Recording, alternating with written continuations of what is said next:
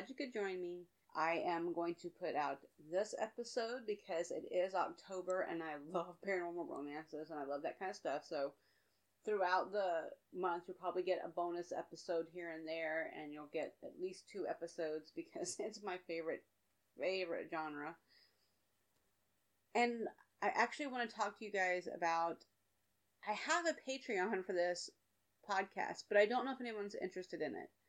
I've been trying to kind of gauge to see what people were wanting and what they were interested in, and I'm not really sure still. So if you want to contribute, it's totally on board and cool. If not, it's okay, because right now there's not a whole lot to add to it yet. I'm kind of doing this in between not having internet at home, so it's kind of more of a issue. But what I want to do is one of the first things I want to do is get a real mic for you guys, so you don't have to like blow out your ears every time I speak aloud. You know, maybe consistent equipment may help things along the way as well.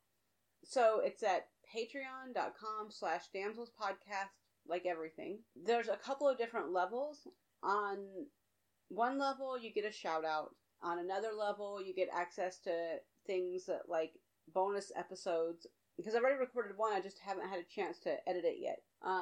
And then there's other ones where you can like suggest a book. And the idea is just to kind of create a way of you guys to interacting. Because if you're going to listen to me, you might as well get something out of it. I mean, besides just my amazing voice. I mean, I know it's the best thing ever, but still, I'm pretty sure you guys want to talk about something important every once in a while. And literally, it's mostly at this point just to get a better microphone for you guys. Anything else would be to pay for the cast, which is so I can do interviews and I can have more guests, which is like $10 a month. But there are some things that kind of eat into my very small budget. And so I'm trying to be transparent with everybody when I can. So if you want to contribute, yay! If you don't, completely cool. Like, I'm easy peasy as this. Okay, so that little PSA is over with. I've been debating about putting it up for a while. Because the Patreon has been live, available for a couple weeks. I just haven't actually said anything about it yet. Also, during this episode, I'm going to talk about werewolves. Yay! Sorry, I'll be quiet now, but yay! And so I want to give you guys a heads up that I'm a total nerd when it comes to this stuff, so if I bring stuff up, that's why. The post that goes with this will probably be a little bit later, because, again, I've got a very finite amount of time in libraries between my working schedule, because my working schedule is not always consistent with getting to the library at a decent time. But it will be coming up soon. The episode will be up probably before that is. But I want to get that up as soon as possible, because I like it when you guys have something to read besides, you know, the book that I'm talking about. Okay, on to the show. So today we are discussing Mating the Huntress by Talia Hibbert. I'm so sorry if I said your name wrong. I have got like the worst name abilities with that one name. Like, it just kills me every time. I should just have my fiance do it, since she's in the bonus episode as well, by the way, the author. I should just have him do it for all the time and just have a masculine voice just boom it out every once in a while. But it's about star-crossed lovers. One is a curmudgeonly house-like type artist, and the other one is a huntress that's really pissed off that she can't hunt. I mean, it's like awesome. It's like right up my alley. Okay, so here is the basics. She's in her 20s. At her birth, there was an oracle that said that the first kill will rip out her own heart, which obviously, if you're from a family of hunters, you go, oh shit, what the fuck? So you kind of let her be like a watcher almost. And the fact that she's part of the clan, she's part of the family, she's part of it, but she's not. And so Chastity, a Dofu, again, it's a guess. One of the best things about her, though, is that she's very, like, prickly, which is standard for Hibbert women, by the way. Prickly is right up their alley, and I love it because sometimes you don't want, like, a all sweetness and light character. But she's also very determined. Like, she's got a single-mindedly focus to get her first kill, even if her, like, siblings and her parents don't want her to. She's like, damn it, I'm gonna do it. And I love that because it's always a good idea. But she's also really agile. And I don't just mean, like, physically agile, which, I mean, she has to be if she's training with everybody else. But also she's able to mentally change her mind from that hyper-focused determination to going, some of this doesn't add up. some of this is not adding with what we've been told. Some of this is missing because throughout the generation, some information has gone missing. So these guys are hunting animals, but they don't know all the information. And so, her mom later on says knowledge is power, basically, and it's true. And so she's able to bring that to the family without not even noticing a lot of stuff. And I honestly couldn't find anything negative about Chaz, and that's rare for me. But there wasn't a lot, because so well matched the protagonist Luke Anthony that it worked. It was a good balance. So I didn't really have anything negative to say about that. And I will say I wish that she had a little bit more friends, a little bit more, camaraderie, because they own a bakery and a coffee shop type thing. And I wish that, there'd been maybe some conversations about the interactions between her and another woman customer, or just something to kind of go outside her family circle a little bit, because I think that's important in establishing more about the character, just because that's the kind of reader I am. But I love the fact that all her 14 siblings have got virtue names. There's victory, valor, justice. I keep hoping there's a temperance in there, and I really, really want a prosperity, just so she can go by Perry with an I, because why not? I just like those kind of names. I think this may be a standalone novel, though, so I'm not sure if we're ever going to get any more, but I really liked the first attempt at paranormal that was written in this form. I definitely liked it. It read a little bit like, obviously, again, her Ravenwood series with Ruth and Hannah, but also it reminded me a little bit more of Mary Janice Davidson or Linda Wisdom, or these kind of a little bit more fun, not so much the rom-com side, which, those other ones write more of, but more of it was a little bit more balanced, it was a little bit more funny, and it was a little bit more, it wasn't a whole lot of, mess. And then, when you get to Luke Anthony, he's a werewolf, and there's a lot of information, but I'm kind of, focusing on certain things. And one of them is that I couldn't hate him. I tried. I was like, does he do this? No, this guy is huge into consent. How can you not like someone that is not willing to talk about, what changed, what happened, what does he need, what does he want, and what does she need, and what does she want, and it's just this great representation of a guy giving a shit, which, in the current times of America, and this is set in England, but in other parts around the world, it's kind of following America's dumbass example, so it's kind of the orbiting on that one. It's very nice to see someone offering conversations about consent and, what is this, what is that. There's a lot of give and take in that. And I liked him. I think that he was a nice balance. There's not really a lot of family members for him, because the wares in this world are kind of mostly solitary. But he's got a mom and a dad, and his mama is more dominant than his daddy, which, again, I like because I'm from the South. But I definitely like the fact that it's not a big deal to him that, who's more dominant. It just kind of is. It's not a statement against anything that someone else is doing or anything along those lines. And, I mean, he and his mom had a incident during the falling out when he was going through a rampaging, murderous teens, early 20s. Not so great. But, I mean, he was eating rapists, and he was eating, ne'er-do-well, so hey, thanks for doing the job for us. So, for the romance part of this, so for the meet cute, it doesn't really happen until the first chapter. There's an incident in the prologue that sets it up, but what happens in the meet cute is, it kind of Luke's point of view indicates he's been stalking Chastity for about a month or so, since he caught her scent. So Mr. Antisocial goes to her family's coffee shop, tries to be inconspicuous by only ordering 6 sandwiches for a single person instead of the 10 or 12 it would take to really fill him up. And he eventually works up the nerve to ask her out. And she's realized that Luke's totally in the way into the family business because she's obviously he's a werewolf.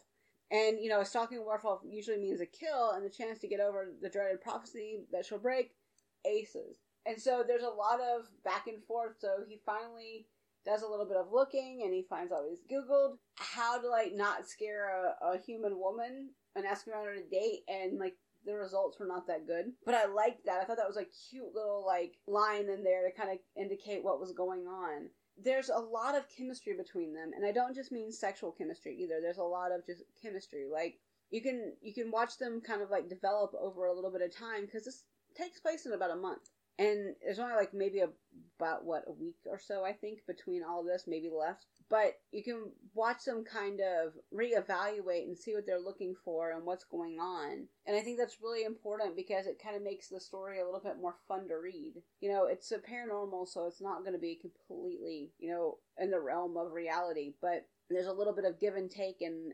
understanding. And I mean, there's a lot of the sexings and the panty times, and and while she wanted to slay the beast, literally, like, she was getting him revved up while, she was going to kill him.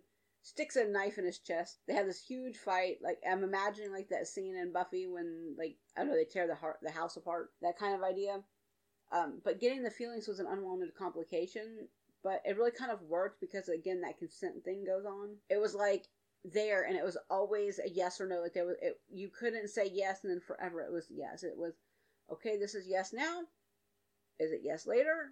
Double checking. There was just a lot of that, and I think it was really important because of the weird dynamics of being hunter and prey, because who was who in that time and in that moment.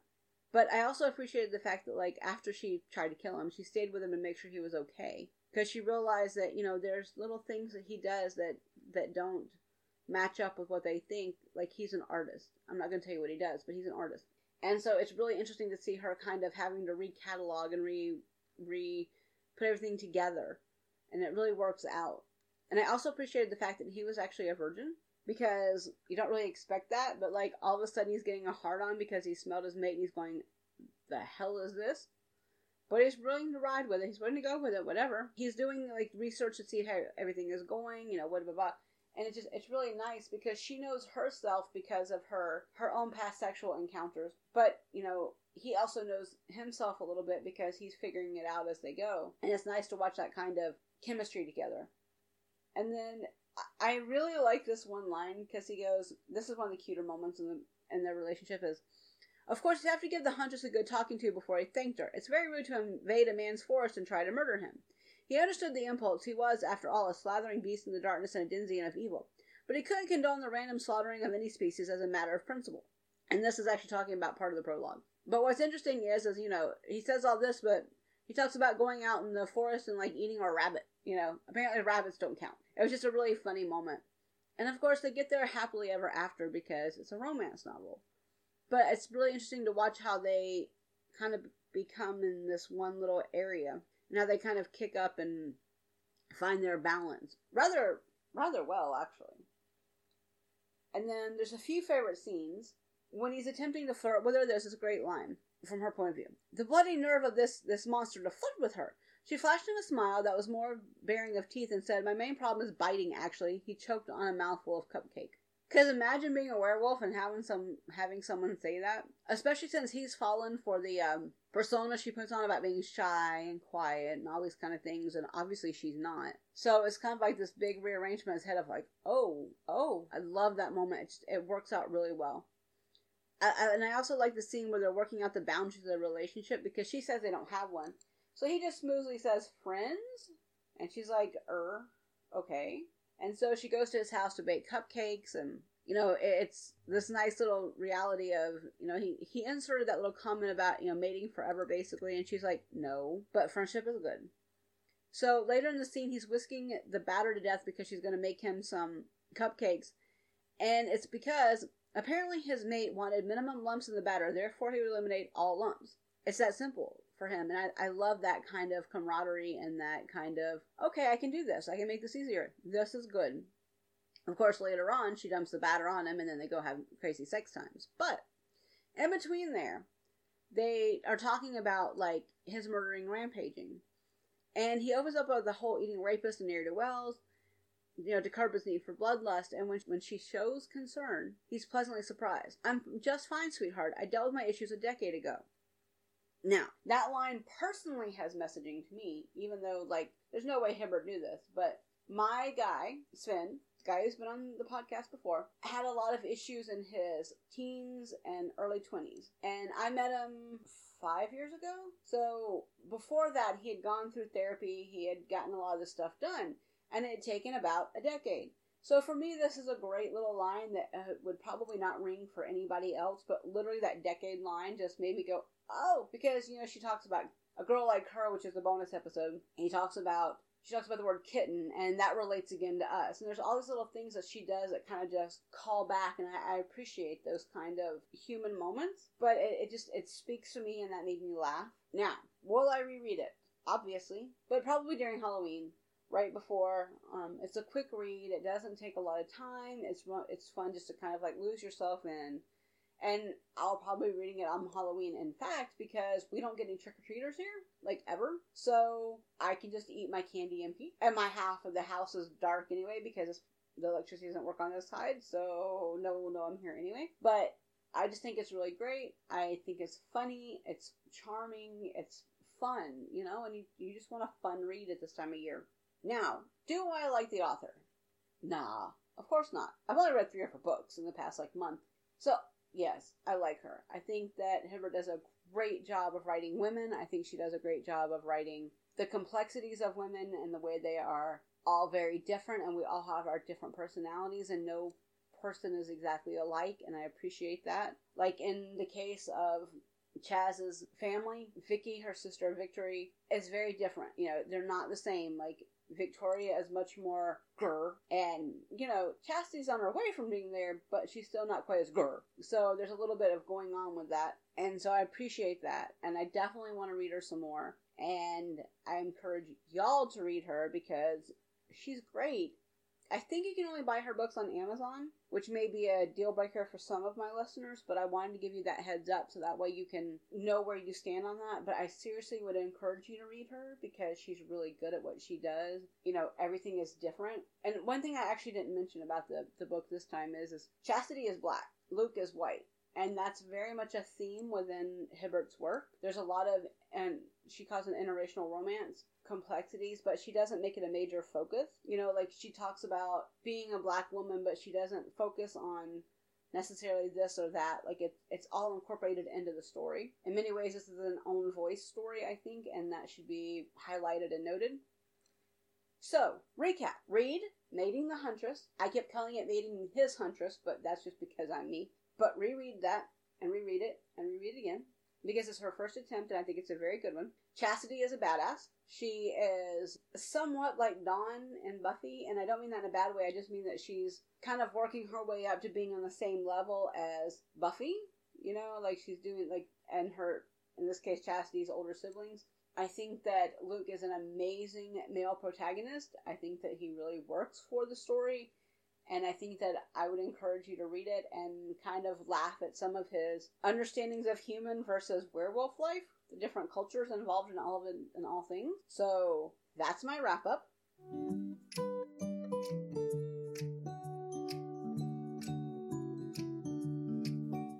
Okay, today's featured podcast will be Mythical.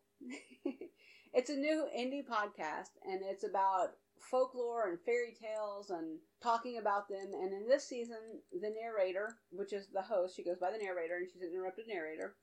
She's doing the Grimm's fairy tales from the first edition of the book. So she also will go through it, she'll read it, and she interjects her little information, which is a very interrupted narrator idea, which I love. If you've ever read Mulan Kundera, you know exactly what that kind of person is. But I like the fact that, she's very involved and she has her statements, and yet she still has no problem reading it.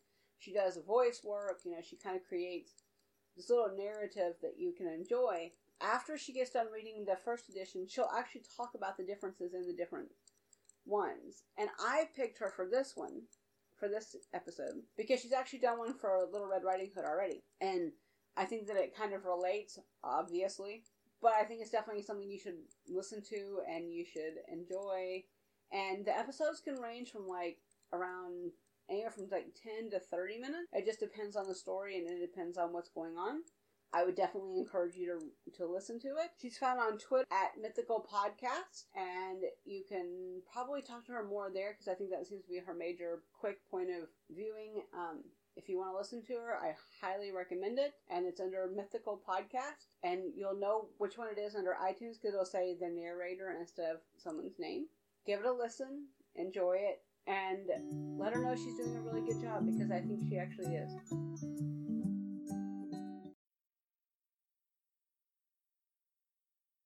Okay, guys, that's it. We're done. We made it. Yay! And it's like under 35 minutes, so even better. Thank you guys for listening. Please enjoy your holiday season, because to me, this is the October season is a holiday season. It is my fiance's favorite holiday of the year, after all. Give Mythical a listen. If you want to listen to me talk some more, I have a couple more episodes coming up this month. And if you guys want to donate, it's at patreon.com/damselspodcast, like everything. And you can find me on Twitter. The best place actually to get in touch with me is Twitter at damselspodcast, because I'm original. And thank you guys so much for listening. And if you have any questions or you want to talk to me, please get me on Twitter, please. Alright, thanks guys. Bye.